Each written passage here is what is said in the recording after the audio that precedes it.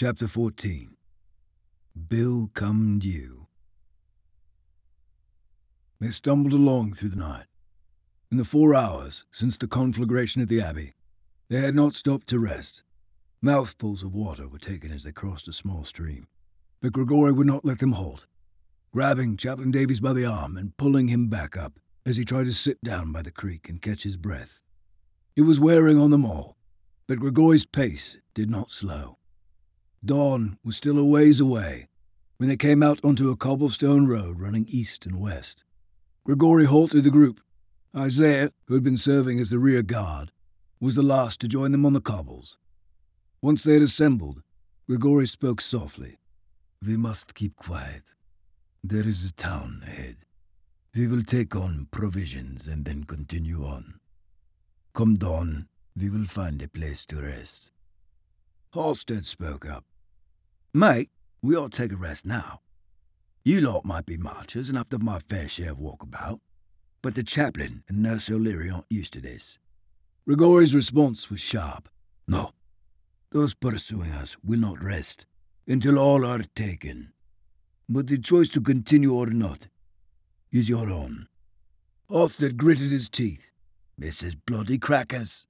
But when Grigori turned and headed toward the hamlet, all, including Halstead, fell in behind him. There were no signs of life anywhere along the road. No animals in the fields. They passed the first farmhouse just on the outskirts of Talmas. A small plume of smoke tumbled upward from the chimney, but no light shone inside, and the front door yawned wide. A silent, screaming mouth. When they reached the small stone fountain in the Talmas town centre, they had yet to see a single living thing. Renoir and Isaiah filled the meagre pair of canteens they had between them. The rest of them slumped against the fountain, sitting for the first time in hours. Caitlin helped Chaplain Davies to his seat on the edge of the fountain. Isaiah handed a full canteen to her. She drank, then passed it on to the chaplain. Caitlin wiped her mouth on her sleeve and took a breath, her eyes a million miles away, in search of something. Isaiah spoke gently. "You all right, miss?" Caitlin came back to the present. Her slight smile was tinged with irony. "I don't know. I've had nightmares, and inside them, I've caught on that I'm dreaming, right? And when that happens, I become in control of the dream. I can do anything, run, fly, anything I can think. I can end a nightmare, banish it, even wake myself. Have you ever experienced that?" Isaiah nodded. "Maybe once or twice." "I've been telling myself this is just a dream, just a nightmare. Wake up and go to sleep. Or fly away. But nothing happens." Isaiah paused a moment. I don't think there's any waking up from this."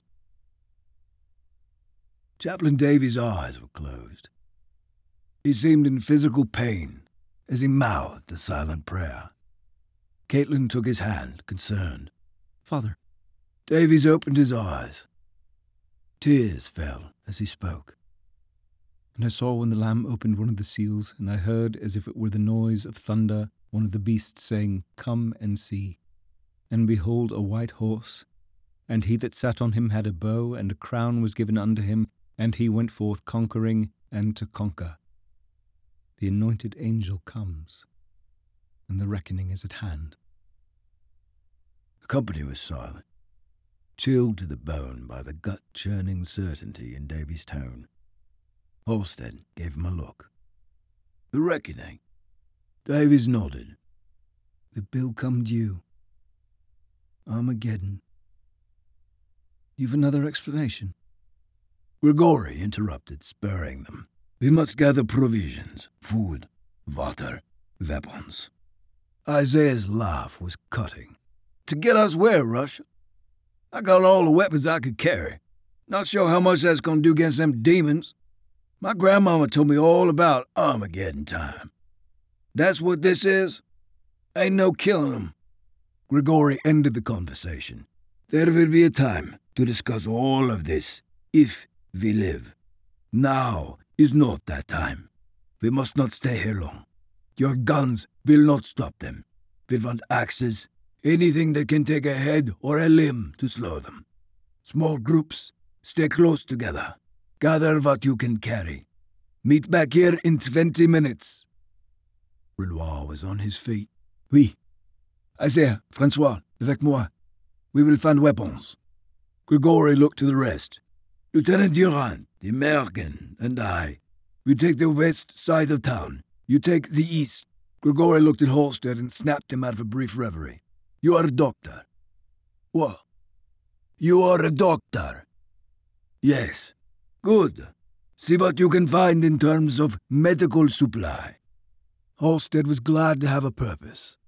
Caitlin and the chaplain can come with me. Chaplain Davies tried to stand, but a wave of dizziness struck. Caitlin caught him before he fell and helped him to the fountain's lip. Davies paused. Sorry, just light-headed. Need another moment to catch my breath. Caitlin looked to the others for support. He needs a rest if we're to continue on. We'll stay with him. Grigory clenched his jaw. Whatever we do, we must do it now. Durant handed James his revolver. Kid, you stay here too. Use it if you see anything coming. Isaiah's laugh was mirthless. Anything? Call them what they are, Lieutenant. Demons. Durant ignored him. We won't be long. You see anything, pull the trigger and we'll come running. James gestured at Strothman and Unger. What about the Jerrys? Do I have to guard them too? They all looked to Strothman and Unger. Grigory spoke. Friend, if you think our German comrades are your worst enemies in this undiscovered country, you should think again. Captain, you and your man will go with the doctor, you understand? Yes, I understand. I speak English. My name is Wolfgang. He is Jonah. Isaiah gave him the eye. Welcome to the show, Wolfgang.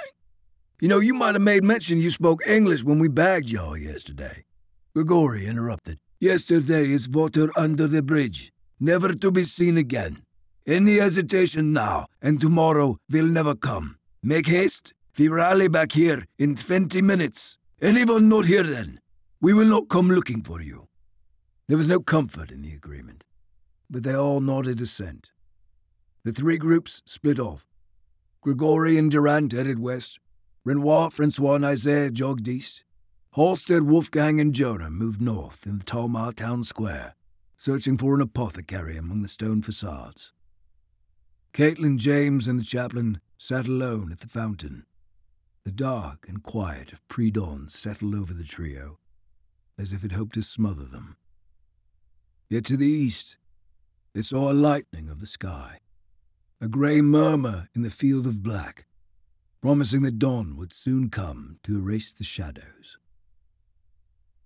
Renoir and Francois searched through farm implements in the barn. They had already separated a hatchet and a hand scythe from the more utilitarian tools. Francois picked up a large hammer and spun it in his hand, testing the weight. He added it to the weapon cache. Isaiah poked his head in and entered with a wood-splitting axe over his shoulder. Thinking this is what that Russian fella had in mind. Renoir agreed. Bien, a quick look for food, then we must make our return. In a small druggist shop, Wolfgang and Jonah gathered bolts of cotton, bandages, creams, and unguents. Halstead looked through a small supply of pills and powders, trying to make out the writing in the dark, consternation on his face.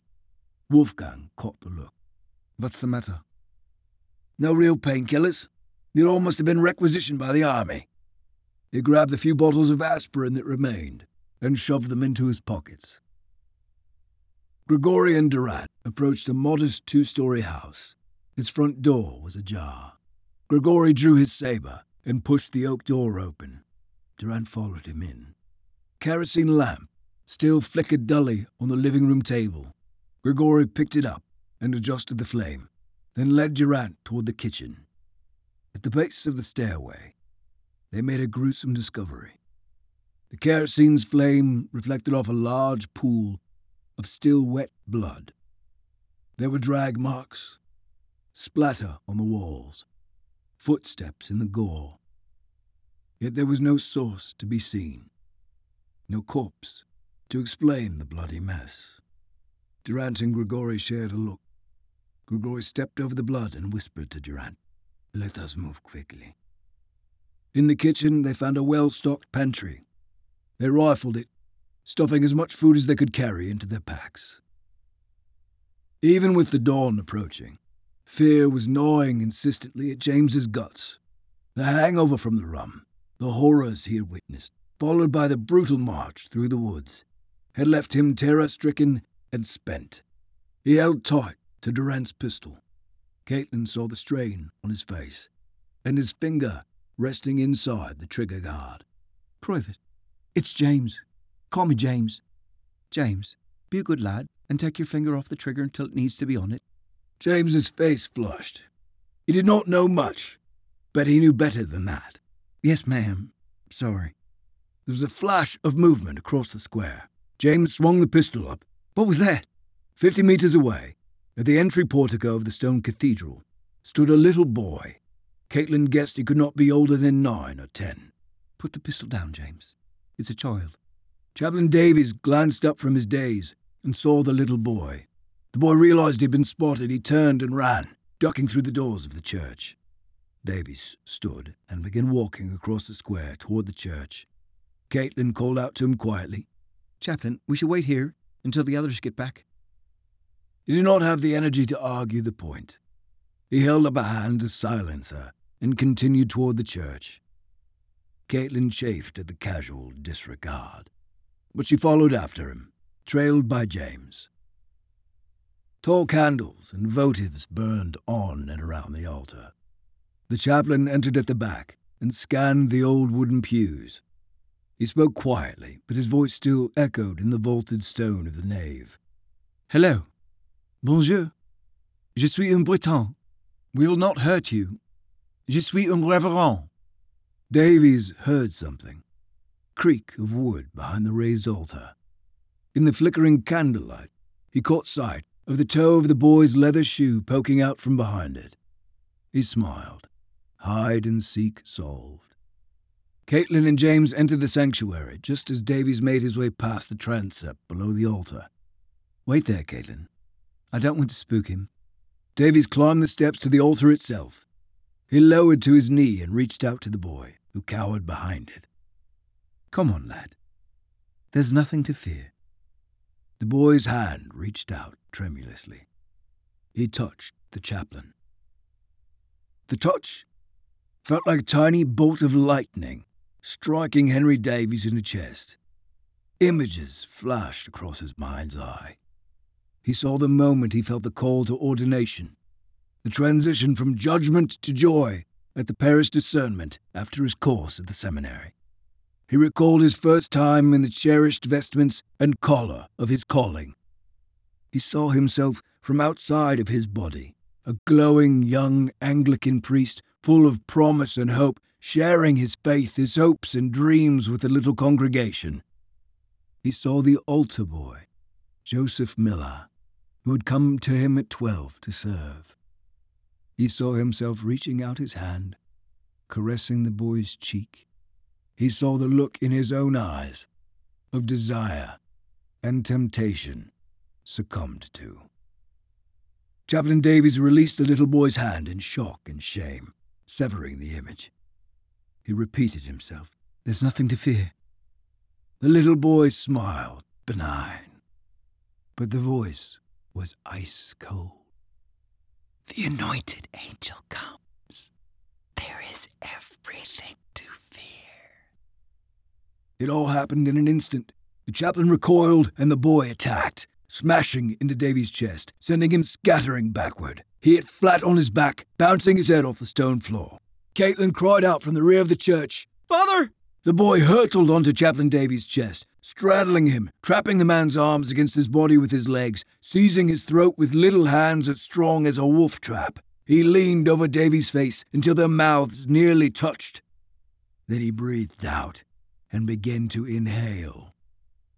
Davies twitched and shook, eyes bulging and rolling, tears running down his cheeks. and then a ghostly mist began to flow out of his mouth and nose, vacuumed upward into the boy's open mouth.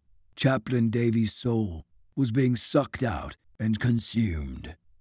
Caitlin started toward them, James just behind her. The boy shoved his hand against the soft belly skin below the chaplain's ribcage, and with a profound and unearthly strength, he tore through the tender flesh, digging upward until he found the beating, spasming heart of the man. He wrapped his hand tightly around it, twisting and wrenching the organ until he ripped it free from the cavity. As the chaplain expired, his body still shuddering with electricity, the boy stood, holding the bloody organ aloft. He turned to the stunned and horrified audience of Caitlin and James, stopping them in their tracks. The heart, superheated and blackened, veins and ventricles bursting into flame, the blood boiling off. Within seconds, the heart was a pile of ashes in his hand. The boy exhaled, triumphant, and the chaplain's soul poured out of him, blowing the ash into the air, scattering it up into nothingness. The boy spoke, and it echoed in the rafters. Sandra, Sandra, la poussière est poussée, ashes to ashes, dust to dust. He looked at Caitlin and James, grinning mania in the eyes. Then out of his nose and mouth, like a ghost, flowed his own spirit. Release of energy, the little boy's body collapsed in a heap. The spirit traveled through the air, seeking. It reached the body of Chaplain Davies and greedily flowed up and over his dead form. When it got to the frozen, open-mouthed rictus scream on his face, it disappeared into the nostrils and mouth and filled the chest with breath. Henry Davies' corpse began to move. James raised Durant's pistol in a shaking hand. Caitlin took an unbidden step backward as Davies stood. Then the chaplain was on her, seizing her by the throat, and images flashed across her mind. Her own hands, a pistol, discharged. Bam! A bullet ripped through Henry Davies' chest, and the images stopped. He shoved Caitlin away. She stumbled into the nave, falling backward and smacking her head on a pew. She hit the ground, stunned. Durant and Grigori were exiting the house with their full packs as the report from James's pistol reached them. They sprinted toward the town square. Bam! Bam! James pulled the trigger again as Chaplain Davies advanced down the aisle toward him. Bam! Bam! Bam! Click, click, click. Then Chaplain Davies had him, smacking the impotent gun aside and grabbing James's throat. James saw stars, and images flashed in his mind's eye. Guns, rifles, shells, poison gas. The doors to the church flew open, and Durant and Grigori were there. Durant ran up the aisle and crashed into the chaplain. He dropped James to the ground and spun on Durant, punching him in the temple, knocking him to his knees. Grigori's saber was out, and he stormed in, swinging for Davies' neck, but the demon raised his arm, catching the blade, embedding the saber halfway through his forearm. He grabbed Grigori's hand before he could wrench the saber free and squeezed tight, snapping all the bones in Grigori's wrist. Grigori cried out and lost his hold on the saber. Davies threw it aside, and it clattered down the aisle, sliding to a halt under the pews. He struck Grigori in the face with his remaining good hand, dropping him in a heap on the floor. Davies grabbed a tall brass candle holder, raised it like a spear, and drove it down, impaling Grigori through and through. The Russian screamed in agony. "No!" Durant cried out. The demon that once was Chaplain Davies twisted the candle holder, wrenching it free. He spun on Durant. Caitlin's voice cut through the horror. "Stop!" Davies looked back just in time to see the flash of steel and hear it cut through the air as Caitlin swung Grigori's saber, cleaving almost all the way through his neck. Chaplain Davies' earthly form dropped to its knees and fell forward to the stone floor. The body lay still, blood haloing around it on the ground. The only sound in the church was Grigori, choking and gasping as his lifeblood flowed out. Caitlin ran to his side. She opened his shirt and applied pressure, trying to staunch the blood flow. Durant staggered to his feet and knelt beside them. Grigori reached out and grabbed him with his good hand. Well done. The fortress at Verdun is safe haven to weather this storm. Verdun. Durant was in shock, but he nodded in understanding. Grigori gasped. His eyes glassed, and his last breath rattled out. He was gone. Durant glanced up at the clatter of footfalls. The rest of the company came running into the church. They stared in horror at the bloody aftermath. The sky had started to turn a dull grey as the sun made its way toward the horizon. But the coming light did not make them feel any safer. It just made them feel exposed. Durant had his map spread out on the pavestones. He, Renoir, and Wolfgang knelt around it. Isaiah, Francois, James, Unger, Dr. Halstead, and Caitlin formed a ring around them, listening to the debate. Renoir's forehead creased. Verdun. Christ. This is 300 kilometers you want to travel. On foot. Why Verdun? Durant could not say for sure. Safe haven, he said. Renoir scratched his beard. She is the strongest fortress in the country. Underground. Formidable. If we can reach it, maybe it'll give us shelter from this thing. Renoir looked at him, skeptical. If we can reach it, is certainly the prime question. Durant sat back. He breathed deep and rubbed strain from his brow before he spoke to the group. No one has to come that doesn't want to. I'm telling you where Grigori wanted to lead us. He said we'd find a safe haven there. I don't know if that's true or not. But I'm not going to just sit here and wait to die. The silence stretched as they all chewed that over. Caitlin was the first to speak. I'll go. Isaiah chimed in. Same here. Renoir and Francois were in accord too. James felt the color rising in his cheeks. He did not want to say it, but it came out unbidden. But this can't be real. They were all silent. No one had an answer to that. Then Isaiah spat out. Shit, boy. Go ask that old Russian how real his shit is. You think he's having breakfast in bed somewheres? Or is he dead up in that church with the preacher? This shit, real or not, either way, I ain't gonna sit here long enough for it to send me along with him. Durant looked at Strathman and Unger. I understand if you want to go your own way. You're free to do as you like. Strathman translated to Jonah. Sagt, wir sind frei, unseren eigenen Weg zu wählen. He says we are free to choose our own way. Jonah nodded. Ich würde mit Ihnen gehen. He says he will go with you. I'll travel with you as well.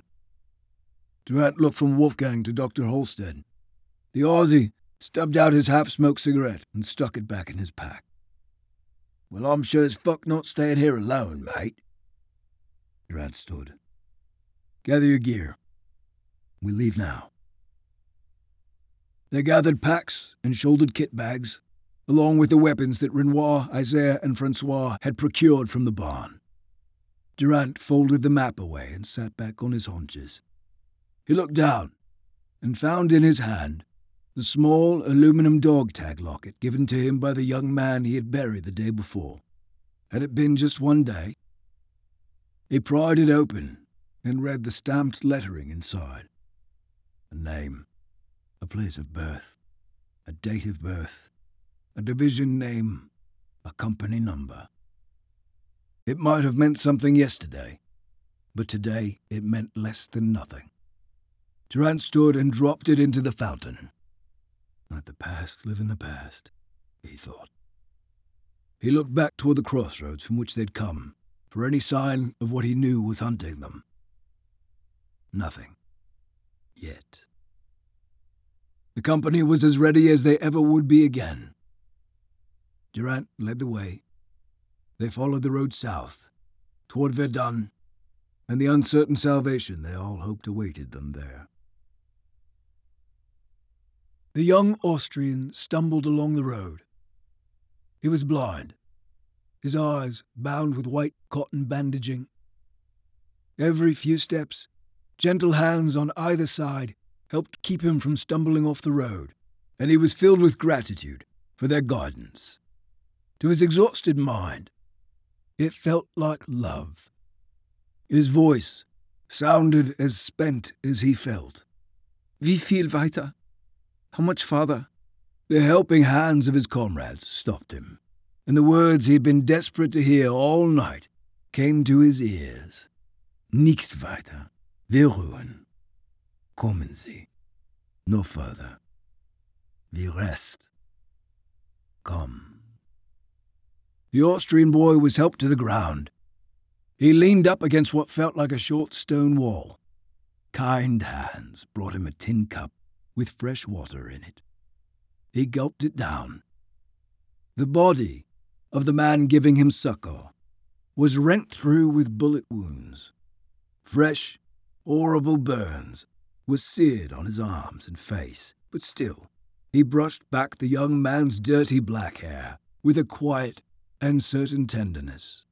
The blue-eyed demon that Durant stabbed, sat Shiva with, and buried the day before, filled the cup again from the Talmas town fountain, and gave the blinded Austrian boy another helping. When he caught sight of what glittered at the bottom of the fountain, a smile creased his features. He reached in and pulled it out.